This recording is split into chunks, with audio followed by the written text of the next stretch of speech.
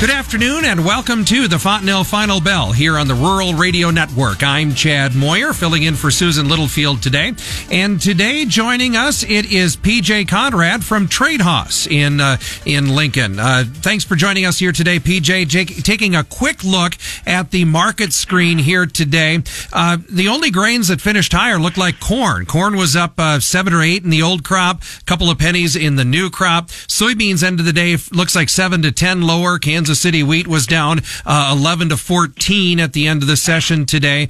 Just first of all, thoughts on the session today overall. You know, final trading session of the week. What were kind of the features today? You know, Chad, sometimes corn just has to say, screw it, I'm going to do it myself. And they did that today. Nearby corn be up 10.5 and kind of staggered out from there. It's been interesting to watch just in the corn market how those spreads, say even March to May, have been from a 2-cent carry to 0-cent carry. USDA gave us some different info this week, kind of saying maybe we have a decent sized carry out that you would hope would show some sort of carry between March and May, but the futures market is not going to give us that. Wheat getting pounded on pretty good, but that's been kind of a continuous trend here since 2022 came to earth. Soybean wise, I think that all kind of hinges on South American weather and what's going on down there. And that's volatile and pretty darn mixed. They're calling for more rains early next week. The question is, do they materialize? And also the next question is, what does that actually do to the crop? But just as is here in the U.S. during a weather market, that question usually doesn't get answered till later on in the year, too. All right. Well, let's kind of break those apart piece by piece. Let's start on the corn side of things. Like you say, corn was kind of the rebel here today, moving slightly higher. And so, what's the story with corn? Is it a domestic demand? Are we getting enough interest from exports that's kind of keeping things going? What do you think there, PJ? Probably a combination of a lot of things. I think one thing, you got crude oil up another $1 today, trading at 83. I know ethanol margins are kind of they're definitely worse than what they were 3 weeks ago. Or is corn just saying, we had a 2-day sell-off and we're going to come battle back? Getting above that $6 number again would be very advantageous to what the corn market could do. But as far as today's move, you also got to wonder, we got a long weekend coming up and a lot of unknowns as far as the weather goes. So there's a lot of weather risk out there. And corn's been in this range of wanting to stick around $6 for the last, 3 weeks or so, 2.5, 3 weeks. Funds are very long corn and have been here for almost year and a half, 18 months. So are they defending their position and keeping things? There's probably more. And soybeans aside, soybeans have had a very nice run over the last month and a half as well, almost up $2. And so, they were down today, but that's definitely more on the back of South American weather. Let's talk about that South American weather. It's been, those rain chances, like long-term forecasts are, they're in the future. But it sure does seem like this rain that this coming together has stayed into the forecast for a while. It's definitely something to kind of keep an eye on for that as South American weather, right? Most definitely. I think the one thing with South American weather is you get the northern half that's a little bit more mature, so they have weathered more of the hot, dry weather than, say, the southern half. And so there's some optimism that some of that southern half stuff will be better, or the northern half is it just getting to the point where it's getting burnt up. And that's a lot like Argentina area. At the end of the day, there's going to be there has been talks of a big cut in production, and probably will be. It's just a matter of when it actually gets printed. USDA made a small change.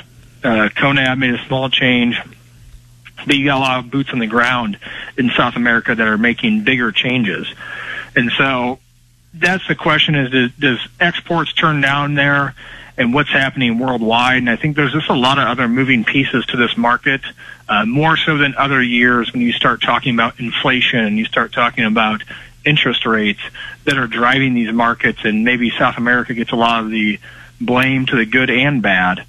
But is it the true driver, or is it funds being the true driver? There's definitely some decoupling of things happening in the world and what the markets are doing at this point in time. Yeah. Well, let's talk about some of those outside market influences for just a moment. You mentioned crude oil was going one way, but the stock market was going the other way today. What influences are they have, and should they have more influences? What do you think, PJ?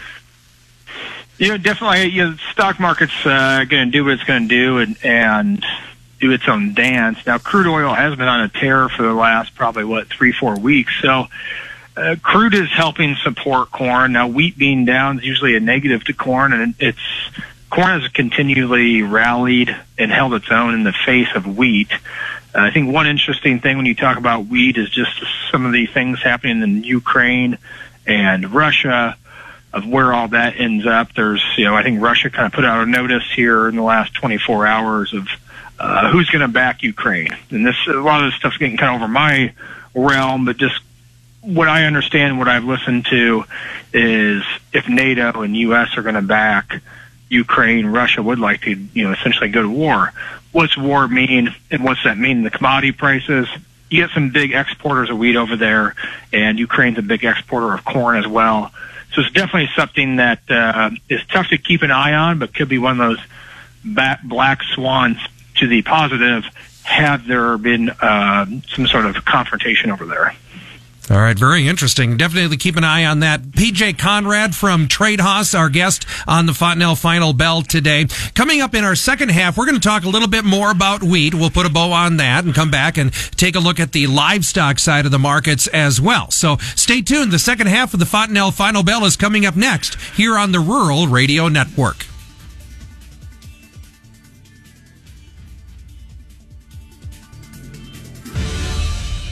Talk to any of your local Fontanelle Hybrids dealers, and they're going to tell you performance is one of the keys to their success. Here's Chris Ross, a dealer near Plattsmouth, Nebraska. A lot of the guys that I work with, I have sold seed to their fathers and their grandfathers, so it goes back many years. I think when a grower calls me and says that he's getting the best yields that he's ever gotten on a farm, it really is a very rewarding experience. It makes you feel really good about the product. For more, just go to fontanelle.bn.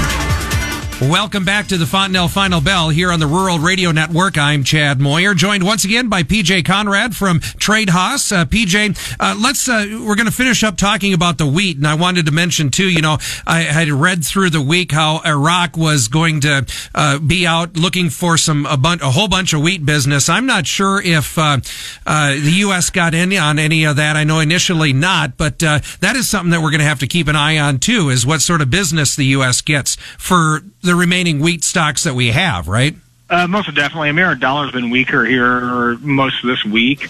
It's typically favorable for exports for us, depending on what other countries' currencies are. I think one thing you look at, this would be March wheat, Kansas City wheat.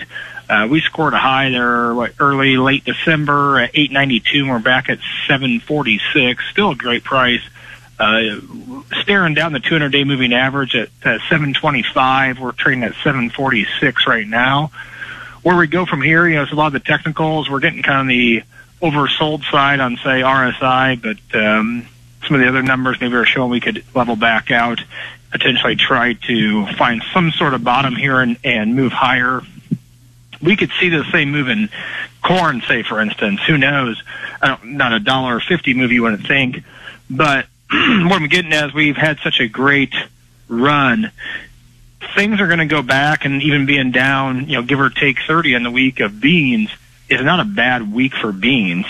We're still higher than where we were a month ago, and so the overall trend is still higher. You're going to have down weeks.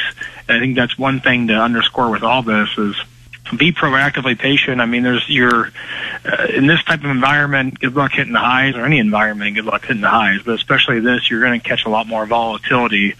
So don't be scared to be a seller just because you have a down day, and also don't be scared to be a seller just because you have an up day. The key is to keep selling through it and mitigate your risk. And where does your risk fall today?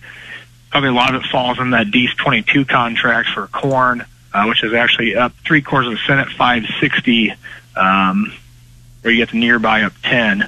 But all good things. I mean, it's always good to end a week above some support levels and see where the next week, going into a long weekend as well with Martin Luther King Day on Monday, will not open back up until, 7 p.m. on Monday night. Yep. Yeah, good reminder on that, too. And, so far we've talked about a lot of fundamental things. Just quickly taking a look at the grain charts. Technically speaking, is there anything that you're kind of watching in that regard, PJ? Trading above that, 593 type level on March corn and closing above that. And really, if you go week over week, where we closed last week, right in that, we closed last week at 606. We're at 598. We're not far off there. Yes, it was down on the week. Not horrible. Like I said, the corn RSI looks like it could stand at the lower end of the range, and some other moving average type numbers are turning up. So there's the opportunity there, especially if funds want to keep pouring in. We could see higher prices, and overall commodities in general just feel like there's a little bit more staying power, even though you have these down 40 days, or not down 40, but down 20, 30 days. And soybeans, your example on that, as you go Thursday, we're down, 20 some, and then today we were down another 7, 8. We're still holding the general trend, so nothing's massively broke out to the downward. It's more so you're going to have moves, even when you're in a bull market, if you want to call it a bull market, but it has to be fed every day. And there's not a ton of bullish news hitting the wires right now, other than you got a long weekend, and that creates unknowns. And so they must have thought it'd be better to be a seller of beans today than a buyer. All right. Let's quickly take a look at the livestock before we run out of time.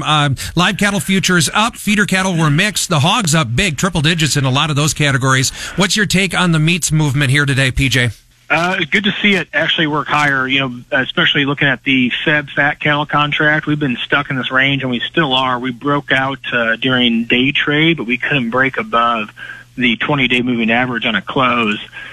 Next week will be big, and a lot of that gets tied back to how much demand are we going to have, and are we going to have shutdowns at plants or reduced kills at plants because of sickness, COVID sickness, or whatever you want to call it. So that's happening, but we've bounced off the 100-day, and we don't seem like we want to break below that 100-day moving average. I guess the trend's your friend until it's not, and we're still, $400 off the high. So we're not in a bad spot. It's just more where my thought always with cattle, too, is where are you, if you're making money, whether it be corn, beans, cattle, you got to be content with some number and not trying to outguess where the market's going, because no one can outguess that. PJ, give us your contact information. If folks would like to talk to you about what's going on in the markets these days, how do they do that? Feel free to call us anytime, 402-858-7501, or you can find us on any social media platform at Tredas LLC. Very good. Good to have you on the air with us again here today. PJ Conradt from Tredas. Just a reminder, commodity futures does involve substantial risk of loss and might not be suitable for all investors. That is today's Fontanelle Final Bell. It's brought to you by Fontanelle Hybrids and your local Fontanelle dealer. Here on the Rural Radio Network, Chad Moyer reporting.